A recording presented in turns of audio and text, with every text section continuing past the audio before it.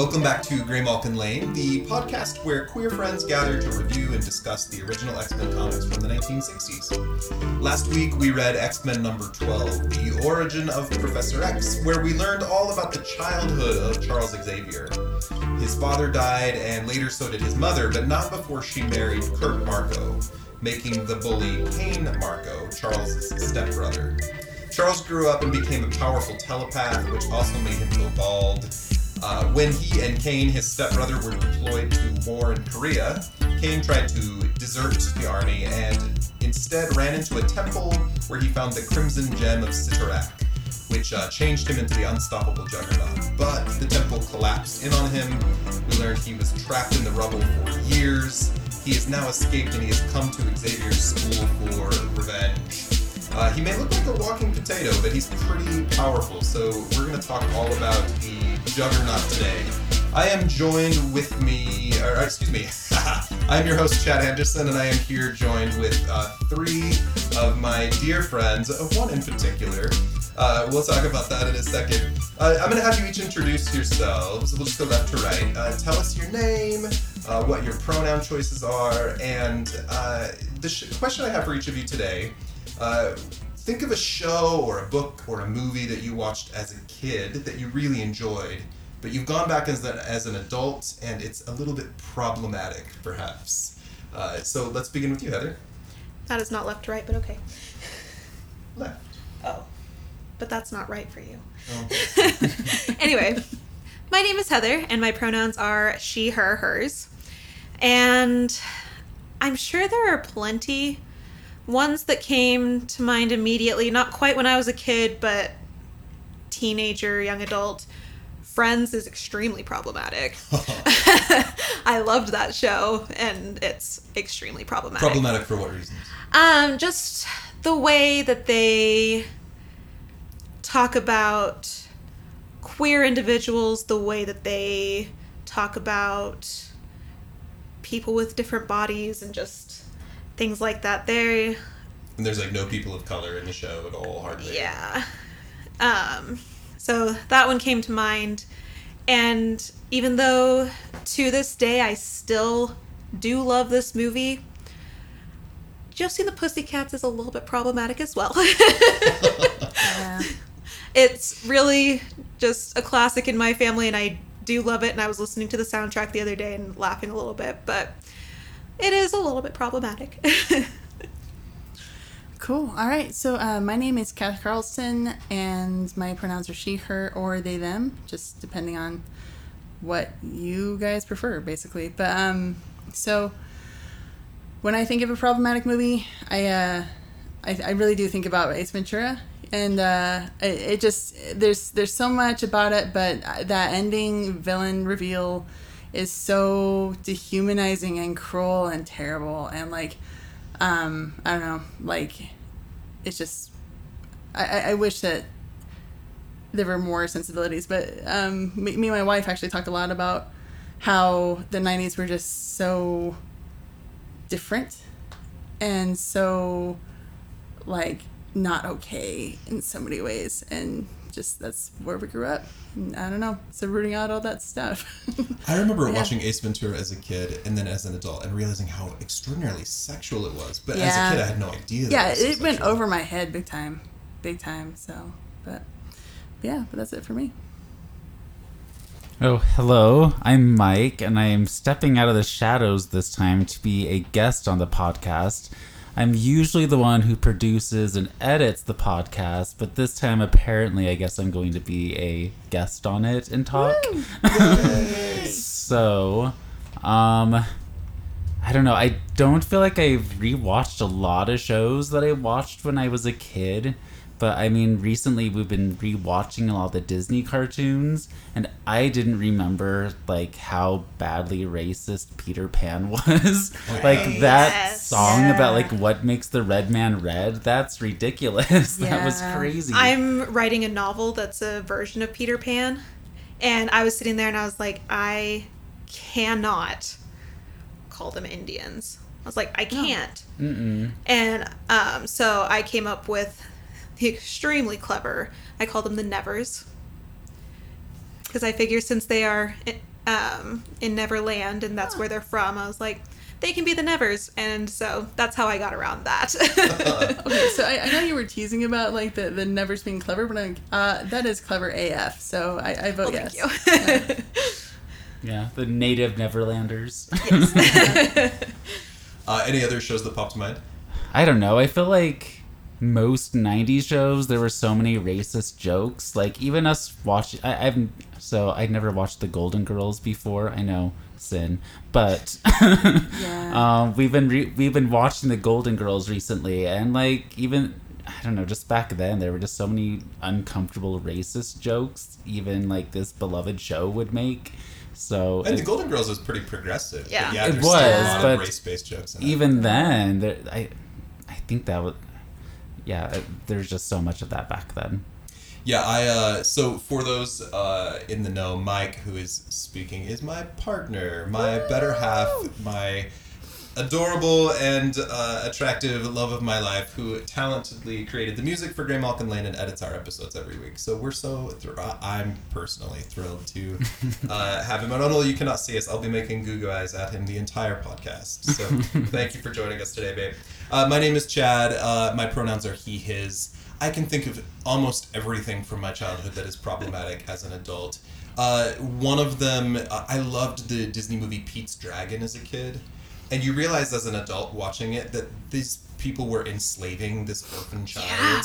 Yeah. And you're like, okay. The Rescuers, they did the same thing. Yeah, And you're yeah. like, oh my gosh. The white heteronormativity of nearly everything I experienced in my childhood really stands out glaringly when you look at it from a social justice perspective as an adult. One really interesting example is 101 Dalmatians. Like, Cruella de Vil wants to skin puppies. And as a kid, you're like, oh, yay. But, like, as an adult, you're like, oh, my God. That's Yeah. why she's named Cruel Devil. That's why she's terrible. Like, I don't think as kids we all knew that was a terrible thing to do. We loved those little puppies. I don't know, I just experience it more horribly as an adult. So let's begin today. We're going to be spending our time on X-Men number 13, which was published in September of 1965. We're going to take just a moment to get your reactions to the cover.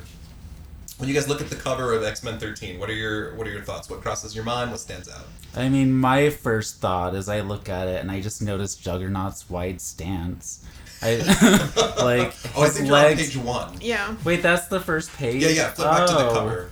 I thought that was the cover. Oh, okay, never mind. I am echoing something I said, I think in probably the first episode. What the fuck is Jean doing? What is that pose? Yeah. She's holding an invisible rock in the air, clearly. Oh, is she? No. So I'm like, I feel like she's dancing or something, like little... No, it's her Little damsel jig. in distress. She likes Oh, long yeah, that would make Yes. arms. Yeah. Also, like, why does the professor always have a blankie? It's like his comfort item. He runs cold. He does run cold. But can't he not feel his legs? Like, why does he need the blanket there? Like, if he's in a wheelchair, I imagine. I do think a lot of people who are paraplegic and quadriplegic will use blankets or devices to keep their body temperature warm or regulated, which Because is they okay. can't feel it's it. an important matter Yeah. of like regulating. Okay, regulation. that makes more Okay. sense then. 'Cause I'm like, what? I don't understand. Yeah, because if they can't feel it, they don't know that something's wrong, and so they do have to be really careful about regulating it. The Okay. Human Torch is a big surprise here. Yeah. But he's not even kind of center stage. We kind of get Angel center stage. He's like just launching himself into action. So I want to do something today that we've never done in the podcast before. We're going to take a pause before we even begin to talk about a couple things on the cover. Number one, Marvel was originally known as Atlas Comics, and then they changed their name to the Marvel Comics Group. And in the mid-'60s, they did this very brief experiment. If you guys look on the left corner, it says Marvel Pop Art Productions. And they tried to change their name to go along with the pop art craze. It did not last very long. We'll see the Marvel Comics Group back very shortly. How much did comics cost in 1965? 12 cents. 12 cents! Imagine being like, Mom, can I have 12 cents? And then on the Right. top right corner, we've had this on every comic book, but I actually want to take a second to talk about this today. It says on a little stamp, anybody want to read that for us? Approved by the Comic Code Authority. So back in the 1950s, we had McCarthyism, and they started coming up with all these different ways to regulate content of things, censorship. There was all this stuff for movies, television shows, what could be allowed. When I Love Lucy had her baby on the show, they couldn't say that she was pregnant. They weren't allowed to use the word pregnant on TV. Well, they also weren't allowed to flush toilets on TV. Or sleep in the same bed. Wow. So there's all these interesting regulations that you put back then. The Comics Code Authority lasted on comic books until about 2001, although it did go through some changes. But I actually want to read you guys, this is really interesting, and I'm actually surprised I haven't done this on the podcast before. I'm going to read you guys what they did not allow in comic books back in the 50s and 60s. So if you did not follow these rules, you would not get that stamp on the cover, and then stores would not carry you. So I'm going to read through the Comics Code really quickly. So this is just the bullet points of things that were not allowed. Crimes shall never be presented in such a way as to create sympathy for the criminal, to promote distrust of the forces of law and justice, or to inspire others with a desire to imitate criminals. If crime is depicted, it shall be as a sordid and unpleasant activity.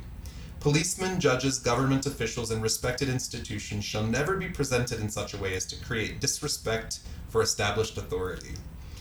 Criminals shall not be presented so as to be rendered glamorous or to occupy a position which creates a desire for emulation.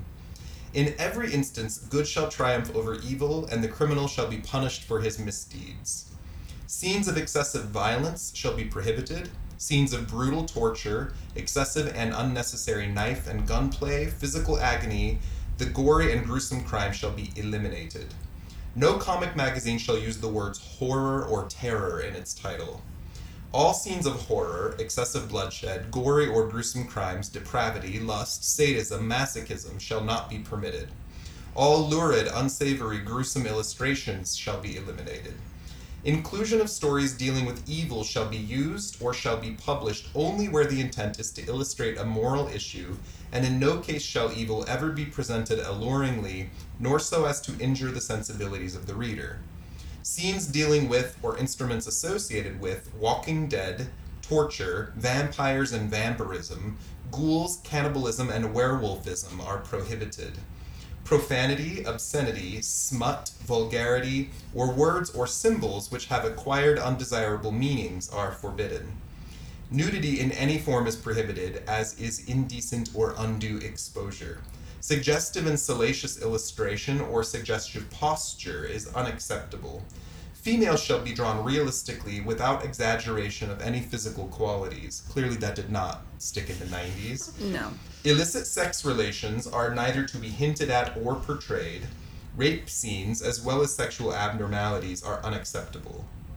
Seduction and rape shall never be shown or suggested. Sex perversion of any inference to the same is strictly forbidden, which is including, obviously, homosexuality. That's what I was going to ask. And nudity with meretricious purpose and salacious posture shall not be permitted in the advertising of any product.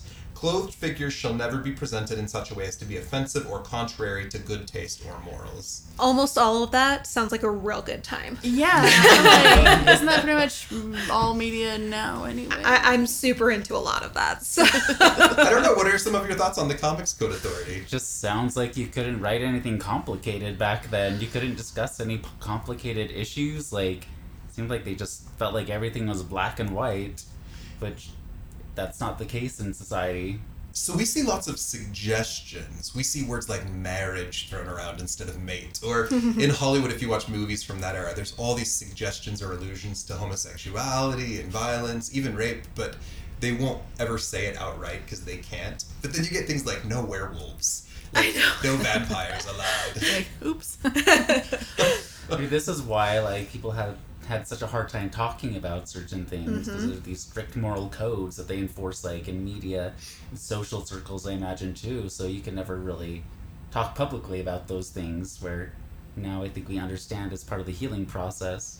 Well, McCarthy was in office, like, in the 50s and 60s, right? So 50s that would have been when, like, my dad was a kid, for instance. And did he ever talk about things that... certain things, you know, that really mattered?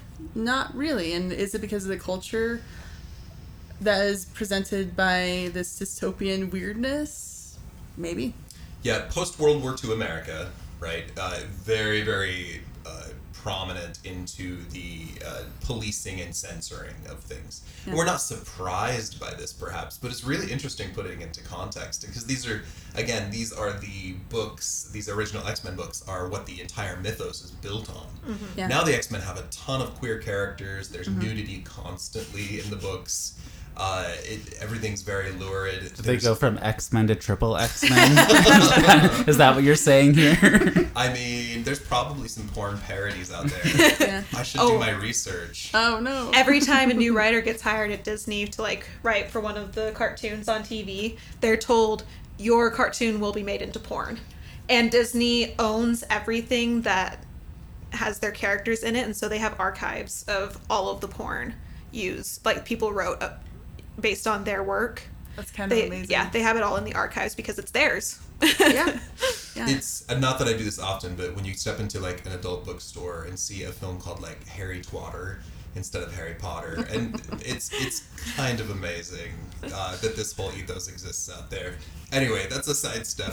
But our parents, or in some cases our grandparents, because Heather, you're real young, were raised in this era of the 50s and 60s, right? And so like these are the principles or morals that likely transcended to the way our parents raised us, which is also interesting, even though we see censorship changing a lot. I still have opinions about censorship as a father now. I don't want certain language or I don't want nudity or excessive violence in my children's cartoons. Yeah. But we've changed what that means now, Yeah. too. They can be vampires or gay couples in a cartoon, and it could still be wholesome. I don't know. It's interesting. Yeah, to kind of consider. like how Yeah. like movies that were rated R back then would not be rated R now. Would No. you let them see gay vampires, though?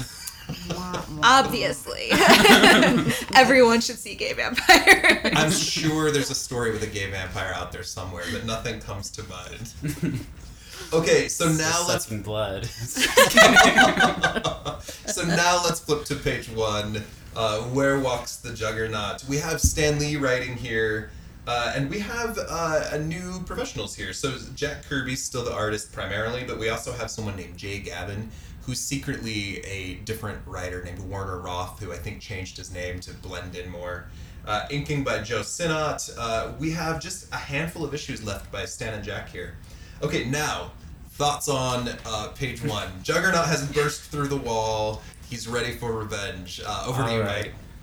My first thought is just that wide stance that Juggernaut has. Like, he's got his legs pretty far apart here. I feel like he'd be in trouble if he walked into an airplane bathroom. No, because that's how you keep your center of gravity low.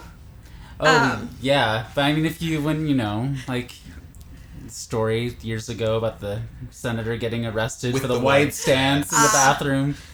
Yeah. See, I just think of derby, like playing roller derby. I'm like, yeah, you gotta get wide and low. Like, that's what you do.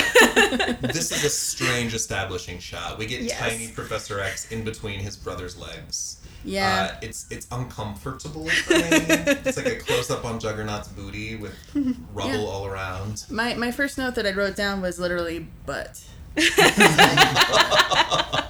So Pun intended.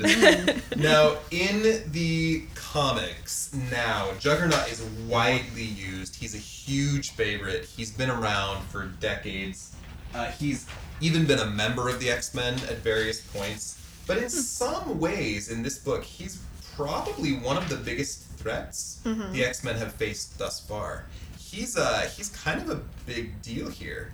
They fight him the whole issue. It's not like 10 pages of them looking for the threat like we've seen in past issues. Like, it's the whole issue is basically a big giant fight scene, which is kind of impressive. Well, that's because Professor X told the entire story. Like, the whole last issue was just Professor X extemperating. and giving context for this issue. Yeah. Yes, but it was lots of him just sharing his trauma with children Yeah. for, multiple pages. But Because Charles is a dick. And then the first shot you get of Juggernaut's like his big butt right there. You get your Juggernauty thoughts going on. Juggernauty or Jugs or not. Jugs or not? We just think Well, of I would Jugs. say not. Well, he does get called Jug throughout this issue. Jug or Juggy. So Juggernaut in the comics is like well over 9 feet tall, and he weighs somewhere around 2,000 pounds. In this book, he looks like he's like 5.5 feet. I don't know. Yeah. He's like a little short potato here. Yeah. So let's begin with our thoughts on Juggernaut as a villain. His costume, his power set, his motivation. What did you guys think of Juggernaut as a threat to the X-Men in this issue? Well, I mean, his costume, like you said, he definitely looks like a potato. He's Or like a poo. that too. Oh. I mean, That looks painful. his Yeah. legs are powerful. No, thank you. But I think he's one of the villains that his motivation is very clear. Because we've had so many villains who are just in it for themselves and they're like, oh, I just want everything for me type of thing. Whereas and that's a little bit vague because, what is everything for me? Right. Whereas Juggernaut, his motivation is he hates his stepbrother. He hates Charles Xavier, and he has spent his entire life wanting to get rid of him, basically. Yeah, and in his shadow, right? Yeah. And so it's just a very clear motivation. I'm not sure that it's a fantastic motivation for how intense he is, but it's a very clear motivation. And this is a clear threat against the X-Men. Exactly. Well, isn't it just a threat against Professor X? I mean, the other X-Men, he doesn't seem to care about them. He just wants to go get Professor X. That's it. Yeah, get out of my way. It's clearly revenge. He's been sitting in that rubble in Korea for decades. Now, you guys know the madder Hulk gets, the stronger Hulk gets, right? For Juggernaut, he's fueled by this demon Cyttorak, and the more evil he becomes, the more powerful he becomes. And you learn this in later comics. When he's trying to be a hero, he gets weaker when he has healthier motivations. But it's a really interesting thing. Now, far in the future, and we talked about this a little bit on our Trial of Charles Xavier episode, Professor X's dark side gets released and he becomes Onslaught. And the first thing Onslaught does is bitch slap Juggernaut across the country. He literally flies through the air and lands in New Jersey. What just hit me? And Professor X is holding a lot of resentment. So Juggernaut is storming into the mansion, directly headed toward Professor X. The X-Men are dazed. They've just been knocked aside. And Juggernaut starts giving off what he calls boundless energy that he exudes that causes waves of force to kind of bounce things off him. I think he hasn't showered in about 20 years, and it's just his stank cloud. It makes sense. I was wondering about that aura thing, so we could just stand there and push people away with an aura? Yeah. That's not a thing that really sticks in later comics, but in this issue, he has a force field, kind of. Well, and It's not quite like multiple times. Sorry. No, it's not quite like Eunice? Eunice the Untouchable. Eunice, that's it. I was I can see how his name is spelled. Yeah, so it's not quite as effective of a force field as his, but it's definitely there. If it can push the professor's wheelchair back, then that's a thing. It's like a strength of will thing. Yeah. When he's focusing his will, it expands around him. Well, I think we also discover in this issue that he has Dig Dug powers, too. Oh, we'll get there. Am I jumping ahead too far? I thought we were just discussing his powers right now. Oh, we'll get to Dig Dug in a second. So on page 2, we have Professor X giving the teens orders, and No, he's not giving the teens orders. He's not giving the teens He just orders. gives He Jean is Grey. giving Jean orders, but can't even use her fucking name. He says, and I quote, "Quickly, girl, stay with the others. I will face the Juggernaut." And when she says, "You can't, Professor, not alone," he says, "You have your orders, obey them." Yeah. Heather, do you like bossy white men? Is there anything about me that makes you think that I might? Kathy, do you like being called girl? Never. Actually.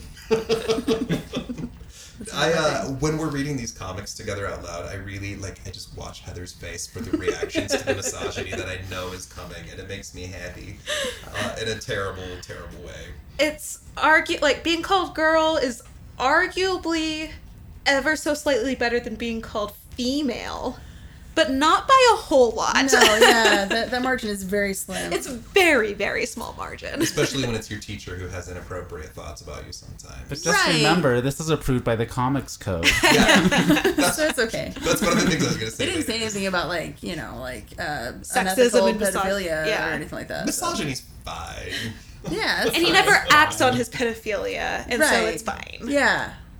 Right. Okay, so Juggernaut storms toward Xavier, knocks him backward. Xavier's ready to unleash. He's so dramatic. I still have a weapon. The supreme weapon. Yeah. My mutant brain. Like, ridiculous. But Juggernaut's helmet blocks telepathy. So he is immune.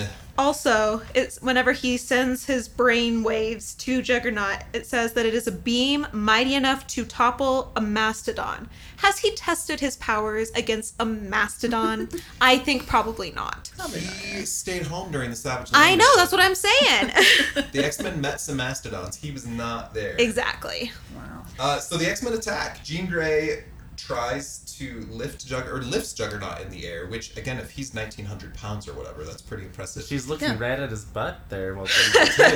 Yeah, it's... Yeah. Right down the Apparently barrel of that's the gun. what everyone's Yeah. interested in. I mean, you start out looking at it, and everyone just, I don't know. In those shorts. It's a fine feature. That's why he's wearing such short shorts. He wants to Yeah. show off his assets. Yeah. I get it. It's great. Jean is also saying that she's teleporting Juggernaut. That is not teleporting. No, she's that is Yeah. telekinetically lifting something into the air. We've had this problem before. Wow. Teleporting does not work that way. No. It's not how science works. Okay. Well, I mean, she's just a girl. Maybe she doesn't know English as that well yet. I'm I just will kidding. fight you, Michael. I'm totally kidding. I'm just kidding. I will come across this No, room no, and I will no. fight you. All misogyny in this podcast is entirely related to elicit a particular result from our female listeners. Why I would was- you phrase it like that? I was stepping into the mind of a 1960s comic writer.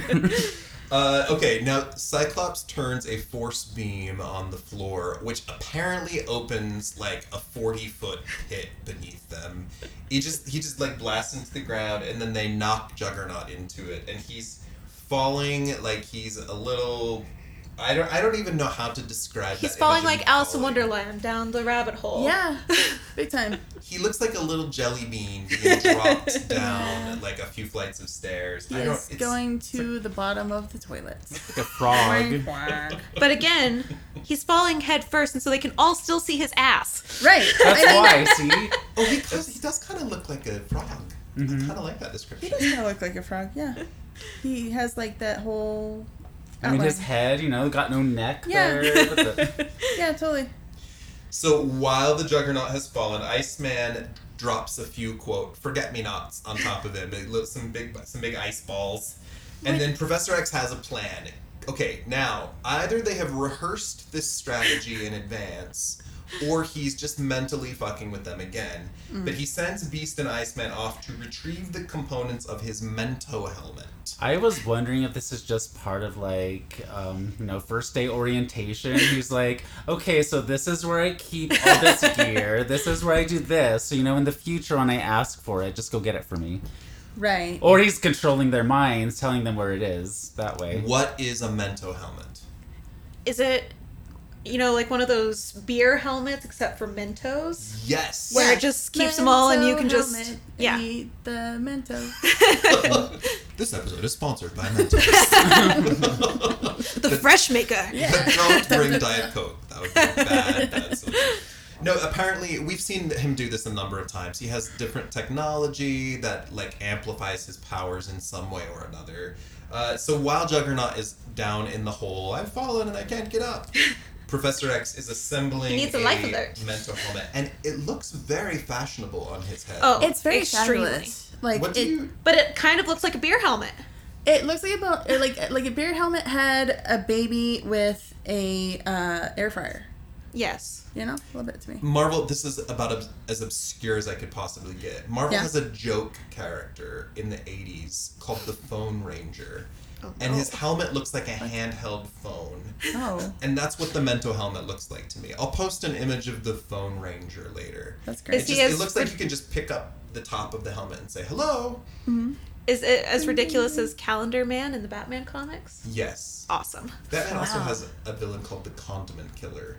Oh dear. He's like ketchup and mustard that he just squirts at people. There's some That's real amazing villains out there when you really Yeah. dig deep. Okay, so Professor X puts on his Mento helmet. which then increases or intensifies his brain waves. But suddenly his brain waves are so much that he has to expel some of them right now. So he sends out a distress signal. I mean, doesn't that mean his charge is full? Right? Like, Right. does that mean? So he should but be able he to, like, still has to go like and keep do something charging useful. it throughout the entire issue, and then like Yeah. as he's charging it, he has to release it. I don't. He ate all of the Mentos, Okay, and now he needs to restock. I guess. That's creepy. Okay, so page 5, we get Juggernaut in the hole. Who would like to describe this scene for me? Because it's the most amazing thing that's ever happened in an X-Men comic book so far, and that's saying something. That is saying I If mean, you listen something. to our past episodes. This is definitely that Dig Dug power that I brought up. Like he can just like dig through the ground, like the What is Dig Dug? guy. It's a video game from. It was an arcade video game from Yeah. the 90s. From, like, This 1812. guy, he would just like he'd be like digging in the ground, and you would just like just dig forward and up, and this is kind of what it looked like he would do. He would just go.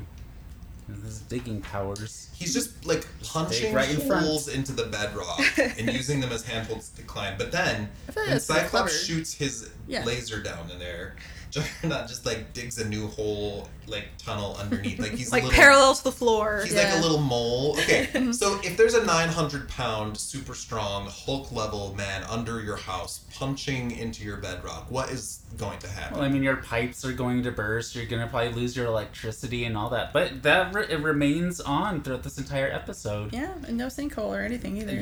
None of that happens. Because that's how gravity works. Exactly. Mhm. Yeah. You dig 900-pound tunnels. We need to post these images of the Juggernaut climbing through the hole. Because I mean, but his force field is on. Could it be that he's like evaporating things, kind of in the same way that Scott's? But there's not even moon anything for him evaporating to run into.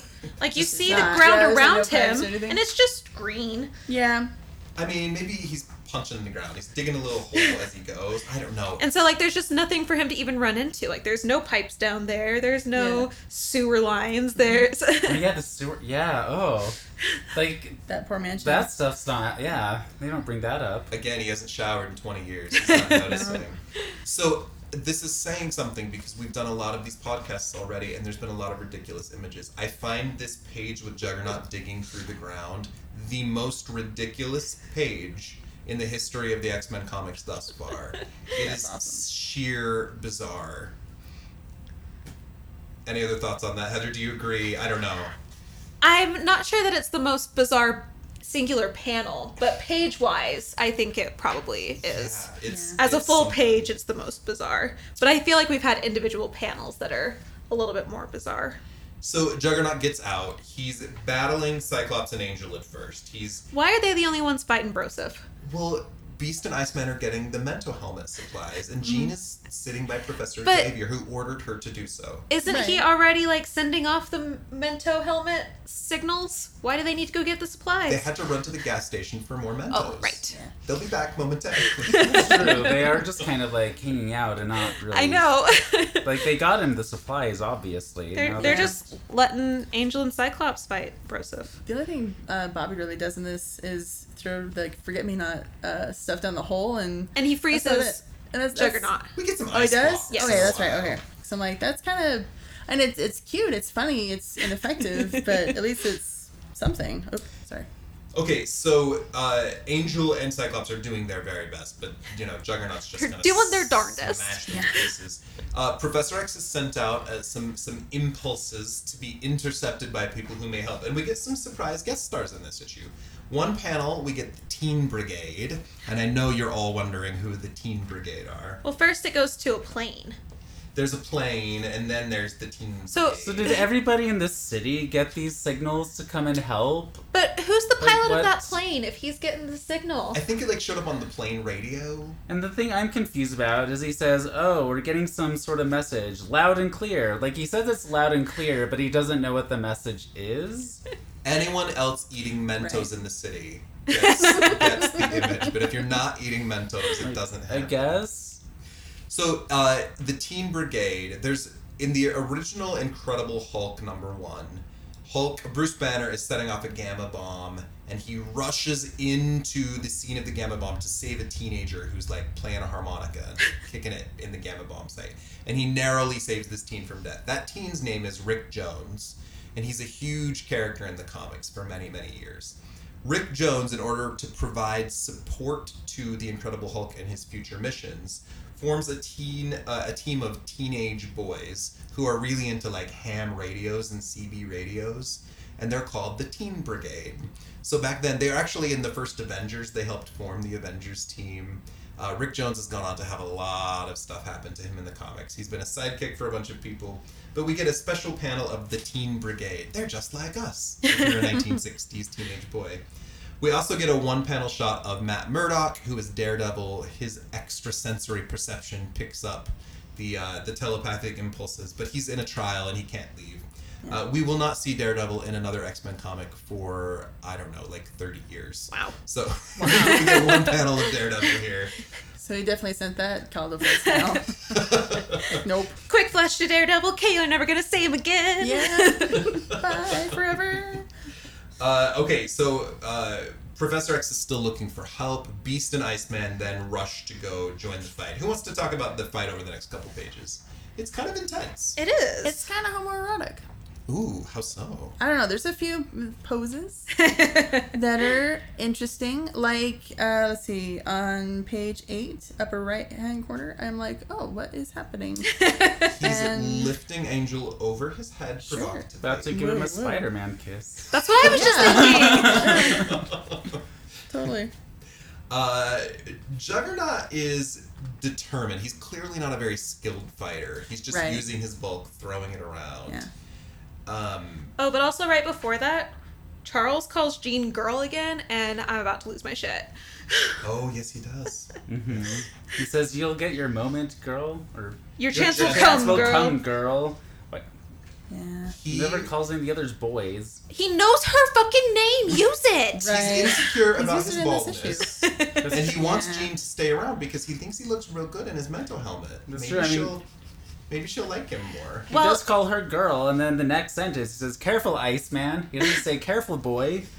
Right. So is Professor Xavier always in a green shirt in this issue? Because, like, he's just suddenly randomly in green, and he looks like some army commando dude. Oh, no, he's in green. green. He's in green the whole time. I thought it was... white. Yeah, I was like, at the beginning, I thought it was more of a suit jacket, but it does look like it's just... Cool. Yeah, he's in green the whole time. Okay. Oh, also, Iceman's waving his ice club around. We talked about that. So, Super effective. Yeah. Yeah. Well, and also, it's a little bit, Yeah. size matters for him. Yeah. Wait, so this panel, it does show that Iceman and Beast left, but then they don't show up for... They're there on the next page. Iceman freezes the stairs. I And guess we get a couple pages with Beast in a second. But first, we cut away to the Human Torch. Okay, we gotta do another continuity dive for a minute. Marvel was publishing all kinds of like romance comics and monster comics, but their first big breakout that really set them apart was the Fantastic Four #1. So heroes back then were like not real; they're larger than life. But the Fantastic Four is a family, and they have problems, and they complain, and they fight, and there's all these issues. And frankly, they even lose sometimes. The Human Torch is the kid brother of this team, and in the early 60s, he was clearly Marvel's like favorite character. Teen boys loved him. He's the blonde, good-looking. He works on cars. He can set himself on fire, which is amazing. His catchphrase is "Flame on" as he turns his powers on, which is incredible in itself. He had his own comic for a while. He fights some ridiculous villains. In the comics now, he's kind of for many years been just like the guy who dates a bunch of women. He's kind of like the spoiled movie star, rock star kind of character who's like 30 but never really grew up. And Chris Evans plays him in the first iteration of the movie, and then they never talk about it again. No, they don't. Not at all. Now, one of the things that also makes him interesting is Marvel in the 40s, back when it was Atlas Comics, had Captain America comics way back when. One of their original heroes was a guy named the Human Torch, who is a guy named Jim Hammond, who's actually a robot that is designed to be human. Then how is he the Human Torch? So he's not a human, so right? Phineas Horton's a scientist who creates a synthetic robot. He has flesh and blood and organs, but it's all machines. And he interacts with society. He fights the Nazis. He actually killed Hitler in the comics, which is amazing. So the Human Torch was a huge character. He's still around in the comics as well. But when they appropriated the name for the 1960s comics, it was kind of a big deal because it was like a different Human Torch. Right. So, we can talk about Jim Hammond another time. The name Human Torch is a little baffling. But also, you were saying that Marvel had a lot of, like, monster comics and stuff. Before the Comics Code. Okay, because I was like, what monsters did they use if they couldn't use vampires or The Walking Dead or werewolves? That's all the monsters. Okay, not really, but you know. They still had monsters, but they would be like really cartoony sci-fi monsters. Okay. Yeah. Okay, so the Human Torch is building a car that he wants to go race on the Salt Flats. Utah shout out! The Salt Flats are just down the road from us. Yeah. But he picks up Professor X's mental image, summoning him. He's needing help. That image of Professor X's head kind of floating away in the thought bubble is kind of sad. Help us, Obi-Wan Kenobi. You're our only hope. Yeah. Big time. Did you guys, any of you know the Human Torch before this issue? Yes. Yeah, I've heard of the Fantastic Four. Yeah. I saw that first unfortunate movie. I mean, his I used to reluctancy is he's been thinking that someone was going to ruin a wedding. Yeah, I don't know. Sue Storm and Reed are going to get married. So in a story shortly after this in the Fantastic Four, Mr. Fantastic and the Invisible Woman get married. And the premise of the issue, it's actually quite a fun read, is all of these supervillains are attacking them. And all of these heroes are stopping the supervillains right outside the wedding. So the X-Men fight certain people, the Avengers fight certain people, and they stop all of these supervillains from like charging the wedding because that's their goal. So it's a setup. The X-Men get to guest appear in the wedding issue of the Fantastic Four. Why are they trying to prevent the wedding from taking place? I don't understand. You learn that Doctor Doom has a helmet that's mentally influencing these super criminals into attacking the wedding. So he's Professor X. I mean, but like... wow. Doctor Doom is worse than Professor X. Well, but what if little moonlighting was happening and, you know, little Xavier in a helmet? Maybe they're friends. Maybe they're best friends. I don't know. And Kathy, you mentioned the first Fantastic Four movie. There's actually a Fantastic Four movie before that. Is it really? From like the 80s. Oh no. If you That can sounds find terrible. it, you should watch it, but get high first. That's great. It's real good. Yeah, I used to have a little Sue Storm action figure, like a blocks action figure type of thing. That's so cute. Yeah, it was adorable. But also, I do wonder why, like, what the real goal was to break up the wedding. It's like, we don't want them to be able to file taxes jointly. This is terrible. You know, like, why? I think they're bringing it up in this issue because it's giving people a chance to go read the Fantastic Four, where the X-Men will appear. Yeah. Professor X did not mean to mentally reach out to the Human Torch, but suddenly he says maybe we can use him. Yeah, well, he's like, I dare not waste too much mental energy to prolong the contact in order to convince him. And then the very next panel, he goes, I must contact him again, even if it weakens me. It's like, make up your mind, dude. Yeah. And Jean's like, but Professor, and her hair in that cowl is, oh, sweetheart, you need to switch masks. He's got like the bald guy look going on there, like the, you know. Yeah. It's like a little poodle. I don't know. It kind of is. She needs her old headpiece back. Yeah. Okay, so who wants to talk about Iceman and the Beast fighting the Juggernaut over the next few pages? It's kind of impressive, actually. First of all, it cracks me up every time how pretentious the Beast is, even in the middle of a battle. Oh yeah. He's so pretentious. And I forgot. We forgot to talk about him like dissing on their costumes, like his is any better. I'm just like, wait, is he ready to have like some sort of fashion off or something with the X-Men? I mean, not saying that the X-Men's fashion is any better than the Juggernaut's, but like when you're walking around like a frog potato, I mean, you're not gonna win any fashion frog points potatoes. Yeah. Would that be frog legs on a baked potato? I'm a vegetarian. Oh. I'm assuming it's a potato in the shape of a frog. Okay. My mom's a fan of frog legs, so that's why. Yeah, no, Beast is pretentious, although I do find him funny. Yes. I'm not saying he's not. He's just extremely pretentious. I enjoy his large words in the middle of a fight.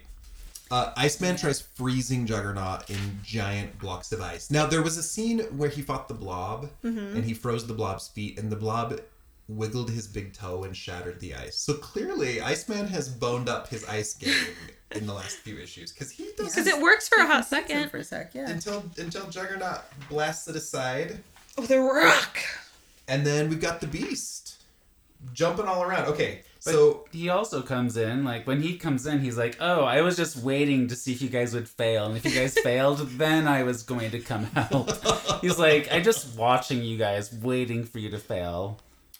That's like kind of passive-aggressive mother-in-law right there. Right? Well, I mean, he's already left the X-Men once, so Yeah. that's true. he's probably like, I'm going to make sure that I'm appreciated this time.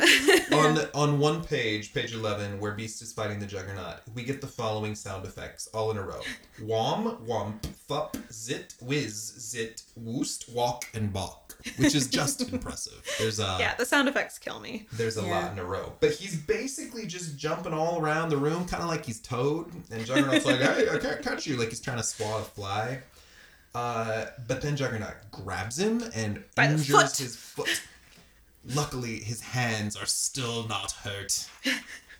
But the Beatniks are going to be so disappointed that his foot got hurt. They love his feet. We will get back to the Beatniks. It's going to take a minute. Delightful. But we do get back there.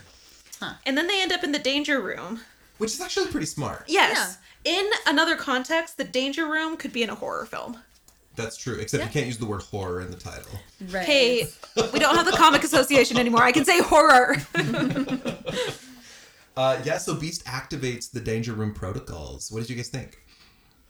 I mean, that was pretty cool. I do wonder if it really would have been that effective against him, because he's insanely strong, and he would have just broken it by standing there. I think we learn about the Juggernaut here. Like, if he's distracted, he's a little off. It's when he focuses that he's kind of dangerous, right? Yeah. And when you've got, like, flame jets and missiles and ropes and It's not quite what he's industrial expecting. fans and punching gloves, like, it's all hitting him at the same time. And then there's like a steamroller that comes out of the wall. Yeah. It's a 10-ton barrel of steel.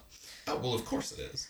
But also, he's destroying the danger room, so how will they train? Yeah. Except they talk about it at the end. But I mean, the whole mansion's being destroyed in this episode. Like, they've destroyed the sewer pipes. They've destroyed the foundation of the building. He busted his way in, too. And the power's still going, even though, they've crashed into the building. I feel like if this was any normal building, everything would be kind of offline by now. Yeah. But one of my favorite things happens at the bottom of page 14, when Beast in his thought bubble is talking about how the Juggernaut, managed to roll it back toward the big barrel towards him. And he goes, "This could well be the end of a promising career for my favorite X-Man."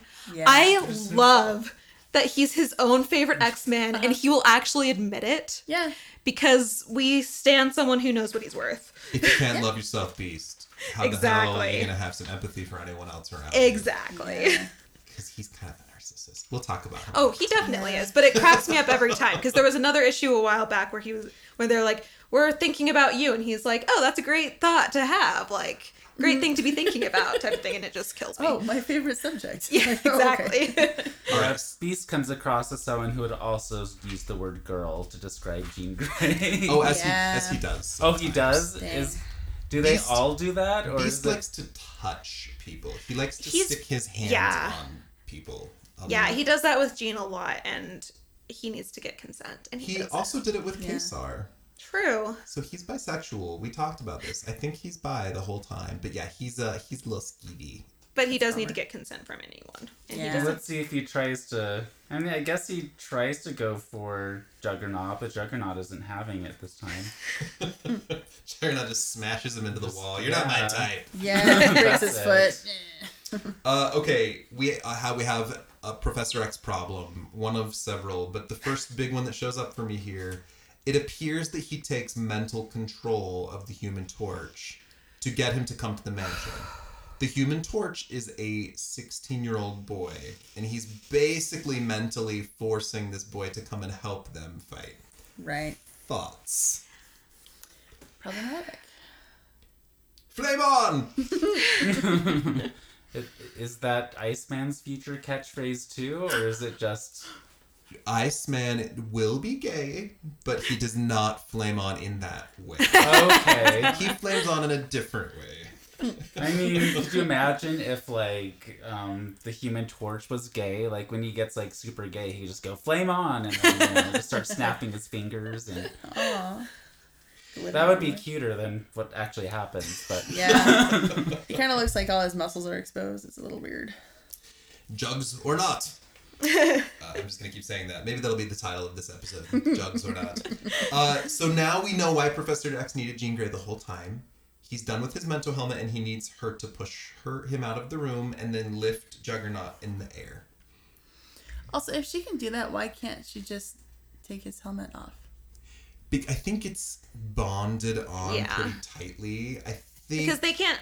Oh, I don't know if we're getting to that point yet. I mean, they're going to get his helmet off. Yeah. That's how you defeat Juggernaut every time. Is But you get his helmet because off Beast and then has you to, like, zap him. loosen it. Oh, yeah, that was my Right. question. Why didn't Professor X tell them that at the beginning? Why did he wait so long to tell them that they need to get his helmet off? Yeah. Like, he could have said that, like, when they were first fighting him. Because he's a manipulative dickwad. He doesn't tell them things. Yeah. But then he overshares, like, Right. like 10 minutes before some huge bad guy is about to, like, crash into the mansion. He's like, oh, here, let me overshare for once. Let me tell you my entire life story. Right. Before he erased all of that from their minds off panel later. Well, I mean, we don't know that. How did Juggernaut get from Korea to New York? presumably New York? He has He- dig dug powers. He can dig through the ocean. He Poor fish. stomped his way here. There are actually That's like a multiple little series in the future. Juggernaut fights everyone. He fights Spider-Man, he fights Thor, he fights Hulk. He's But got there's some anger multiple issues. issues where he just... Anything in his path, he just stomps. He'll go through the buildings, he'll destroy the freeways, he'll go in the ocean. He doesn't need to breathe or eat. He just stomps until he's But there. the ocean Wow. is full of monsters. How did he do that? Right? Not for real. So the Human Torch arrives, and again, he's being controlled by Professor X to some capacity.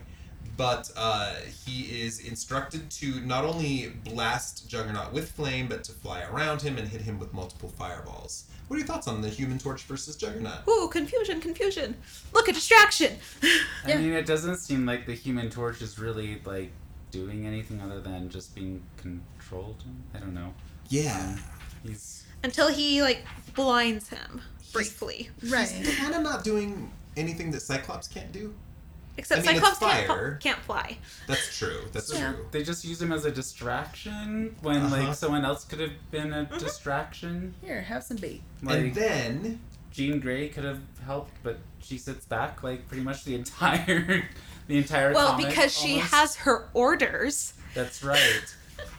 Okay, now keep in mind, after the application of the heat, the helmet is loose, Yes. right? Juggernaut is blinded. What is the easiest way to get Juggernaut's helmet off at this point? To fly above him and take it off, apparently. Oh no, you have a telekinetic in the room. Right. Jean, pop his helmet off. But Yeah. instead, what If does she we have can lift Professor X him, doing? she can lift off his helmet once it's loose. Uh-huh. Instead, what does he do? What is Professor X's big master plan? To have... Have the Injured injured angel. angel Yeah. come in and fly over him, even though he is extremely wobbly and he can't, like, he's not right where he needs to be able to do this. Yeah, like he's in a whole nother part of the building. Yeah, that, and also he's not well at this No. point. He's like, his knees hurt and whatever. And that image of Angel yanking the helmet off is, again, a little homoerotic somehow. Yeah, big time. Yeah. But mhm. it looks like he just lifts it right off. Like, Yeah. how did he... He looks like he has to unscrew strain a it? little bit. A little bit. I know, just okay. He's straining. He looks like he's about to hurt his back. In that he's not using proper gonna get a like hernia. form right there. He's Lift with your wings. right. He's not. He's lifting it like his lower back in that panel. He's gonna have some back problems later. Yeah. He's already going to have back problems later, let's be real. That's true. Yeah. He probably already has back We're problems not from here his for wings. That is true. They're probably like holding him back. You know. Yeah. Now, despite all of some wing this, reduction later on. Juggernaut has been blasted into a hole. He is dug up from underground. He's been tossed around in the danger room. He's been hit by optic blasts. He's been blinded by flame, hit by fireballs. Now his helmet's ripped off. And he's still, first thing, charging toward Charles. this man is not a good strategist, perhaps, but he No. is really fucking powerful. And Yes. persistent. Yeah. And But persistent. you don't have to be a strategist when you're that powerful because it's just brute force. You don't need a strategy. You don't have to learn, and you don't have to learn, tactics. When Yeah, you're and like so that. I'm just saying, like, he's Yeah. never had to be a strategist because he just uses his brute force. You don't need strategy for brute force. Well, and I would argue that he doesn't really have practice with his powers if he's been trapped in a thing this whole time, So maybe he's just kind of derpy. So there's a series later called X-Men Forever, and Juggernaut's part of this series. And what happens is they keep getting projected back in time, so their present day consciousness is in the mind of younger versions of themselves. Makes sense? So, like, Kathy, that'd be your mind in, like, your 16-year-old self for a while. Terrible. That sounds terrifying. It becomes a running joke because every time they flash back into the past, most of the time, Juggernaut's like, oh my god, I'm fucking stuck under a bunch of rubble again. Oh, I'm buried in concrete. Oh, this is that time I was floating through space and I couldn't breathe for a year. Like, he's like, I'm goddamn waiting all the time to just get free so I can fight someone again. And it's actually kind of an amazing commentary on him. That's sweet. Okay, his helmet's off. What happens next? He gets blasted by the power of Xavier's brain. Yeah, the super power, the superior power, whatever you called it earlier. Yeah. I think you also see that Professor X has some sort of superiority complex for people who actually gain their powers via a freak accident instead of who are born with their powers. Except he wasn't born with his powers, So is this like was he? another sort of like mutant discrimination in this world? It's like, you got your powers from a freak accident. You're not better than me. I'm better than you because I was born with them. Like, in the trial of Professor X, someone posits that Professor X is actually secretly anti-mutant. Like, he kind of hates himself for being a mutant. Yeah. And it adds so much to his psychology when you think it through. Yeah. But yeah, clearly he and his brother have some unresolved issues here. Yeah. But he how does- blasts him with his mind and he says, look how potent and virile I am! Blammo! That's not really what he said. But is there like discrimination in the X-Men universe for like people who weren't born with their powers? Interesting. Because thoughts. this makes it sound like there might be some of that with Professor X. We certainly see. I know you're joking, but I'm gonna take that very seriously. We certainly see. Okay, so let's talk about the gay community for a second. Even in the subculture of the gay community, we see white men with the most status, generally, politically or socially speaking. And then it goes down from there, where more effeminate men or people of color or women, and particularly trans people or handicapped people fall like on the lower end of the social hierarchy totem pole. So there's clearly a lot of like status and discrimination even in that subculture. And I do think that exists for mutants. The more quote unquote passing you are, if you look human and can blend into human society, or if you have powers that make you desirable, or if you're stronger, then you have higher status. Whereas if you look like a quote unquote freak or have powers that are less desirable, you are kind of on the bottom of the totem pole. That's certainly something that exists in the commentary of the X-Men. Yeah, I mean, I guess like, the people who come to his mansion, the ones he lets in, I assume they were all born with their powers. Like anyone who wasn't born with their powers, I guess. For the most part, yeah. And to be clear, some mutant powers manifest at birth. Most of the time it's when they're adolescents, when they're like 13, 14 When they hit is when puberty. their powers come. Mm-hmm. But Charles actually activated in the womb. Like he had telepathy as a little baby, little fetus, little telepathic fetus baby. Yeah, that'd be a little weird. Okay, so Professor X zaps Juggernaut. He knocks him aside. And I just need to read his last little speech to him out loud. If things had been different, we might have been friends. We might have truly been brothers. But you'd have it no other way. This final chapter was written when we first met. This is the only way it could have ended. To which Juggernaut says, as he falls over unconscious, finally defeated. We will see Juggernaut again in, I think X-Men number 31 is when he comes back, so it's a couple years away publication-wise.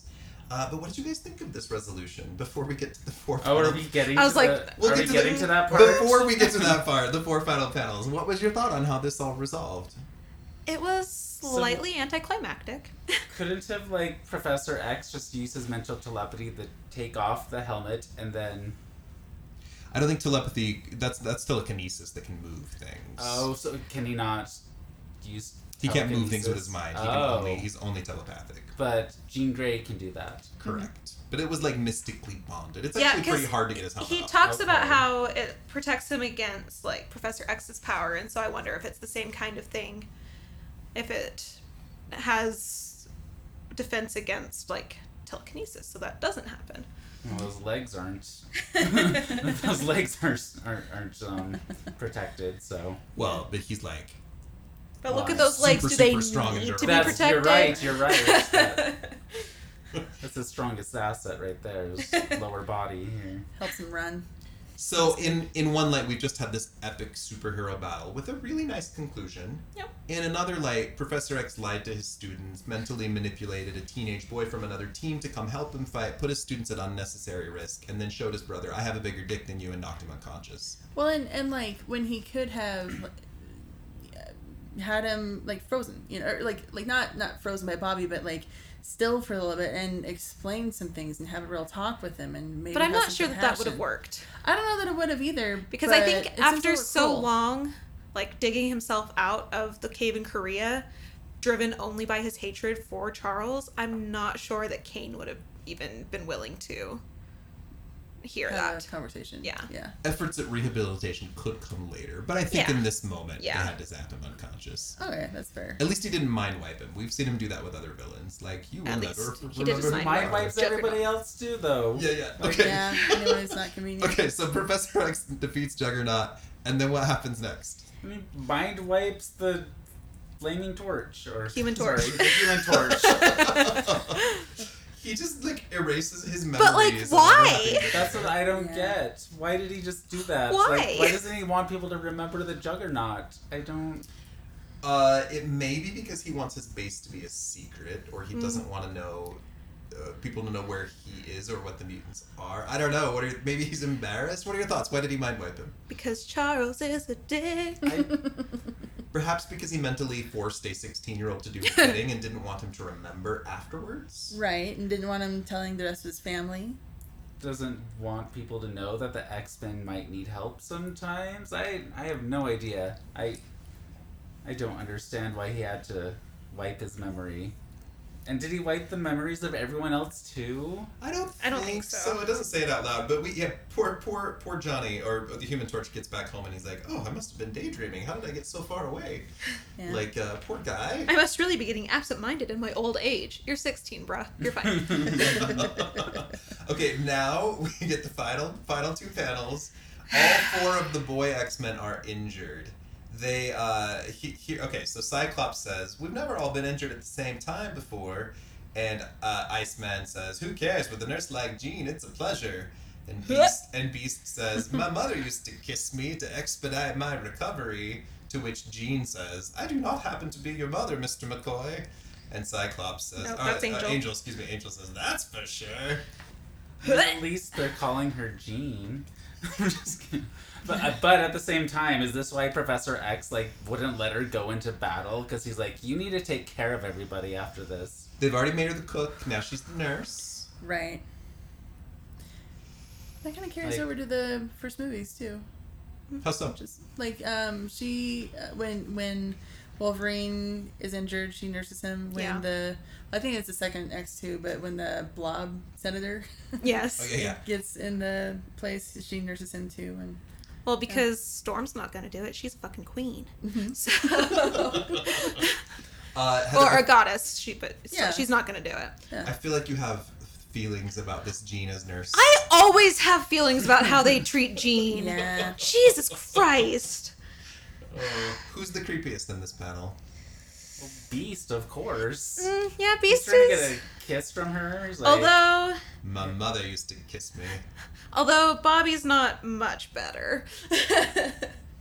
Because with a nurse like Jean, it's a pleasure to be injured. Like, shut up, Bobby. Poor closeted Bobby, just blended in with his friends. Uh-huh. Okay, and then we have one final dick move from Professor X. What happens? he makes them clean up the mess. Well, he's going to Oh, make he's them. going. Okay. Hey everyone, I'm rewarding you with brooms. I know you're all injured, but go clean up this goddamn mess. Right? Yeah. The school is in shambles after your fight, and somebody has to tidy it up. Ha ha ha. Oh. Okay, thinking about this issue, do you have a star player? Who was your favorite? And do you have a singular favorite moment from this issue? So I know that my favorite moment is when the Beast calls himself his favorite X-Man, because that really just tickled me to no end. Yeah. I think my star player might have been Johnny Storm, actually, because he was trying to, like, protect his family, so he's like, no, I'm not going to believe that this is actually, like, Professor X asking for help. But then, I mean, he's being a little bit mind-controlled, but, like, he goes in and he helps them defeat him. The Juggernaut, even though he's not actually part of their team, and so, you know, he's a good guy. It's a little against his will, but Like I said, he's a little bit mind-controlled, but, like, also, he I'm not saying that he full-on gave Professor X permission, but he was like, yeah, you can control where I go right now, so you can get me where I need to be to help y'all. But then Professor X just keeps controlling him. But not the point. But, like, he's still a good guy, because he's like, oh yeah, I can come help. Even though it's not his team. He doesn't have any alliance to them. He left his whole race car behind. Exactly. Yeah. What's it gonna do in the Salt Flats? But yeah, so I like Johnny. How about you, Kathy? I mean, I would say my favorite is probably Bobby, because he was useless, but also just kind of there, and, like, I don't know. He was, like, when he was there, he was funny, except at the end when he's kind of a dick. But also, MVP is definitely Angel, in my opinion. Like, doing his best to protect Cyclops the whole time, buying the rest of the team time to put everything together, and then coming back for in the end and making it happen. It's a good teammate to have, for sure. Yeah. Yeah, I was gonna say Angel too. Like, he was there from the start to the end. Like, nobody else was.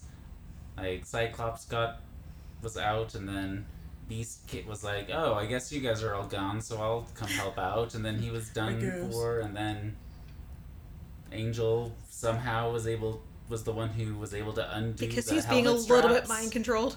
Yeah, Perhaps, that too, yeah. And did you guys have a favorite moment that stood out? I did like Dig Dug. I was gonna say, I think the Dig Dug moment where Juggernaut is, like, under the ground, just kind of punching his way through walls, was probably the best part. Yeah, Dig Dug was also my favorite. I'm gonna spread my team player, my favorite star player, to two people. Angel wins because he was putting himself at most risk most consistently. Mm-hmm. I was impressed with his bravery. And Juggernaut wins because, much like him, I want to punch Charles Xavier. Who doesn't? And he's a fun villain. I'm really fond of him throughout the comic books. I think he's he great. just wanted to win, you know, like, come on. Let's flip the page to the cover of X-Men 14, which we'll be reviewing next week. And let me just hear your initial reactions to Among Us Stuck, the Sentinels. What is happening? Ooh. Is that Sentinel like a magician? He looks like I think he's doing a flash dance. Yeah. Well, Batman. he He's looks saying, like "Hacha." he looks like one of those, like, high tech DJs who's like, okay, here we go, and then, like, gonna start his show. That's awesome. And they're just, like, clamoring to get to the concert, really. And Yeah, exactly. See, I just figured he's maybe some, like, Christian preacher who's, like, raising his hands to Evangelical. God. Like, Yeah. You feel the power of God. Yeah. Power of Christ compels you. Heal of your mutant wound. Send me a Heal credit this card. man's Yeah. Touch the screen and I'll heal you. Demons be gone. Yeah. Amazing. Next issue, we really, for the first time, get anti-mutant sentiment solidified as we see the government building a program to seek to contain mutants. So we get to see the Sentinels. The Sentinel run lasts for 4 issues. Wow. So we begin with X-Men 14, and we're going to be, our next 4 episodes will be all about the Sentinels and where they come from and what happens. And there's some really campy, delicious, awful, amazing things.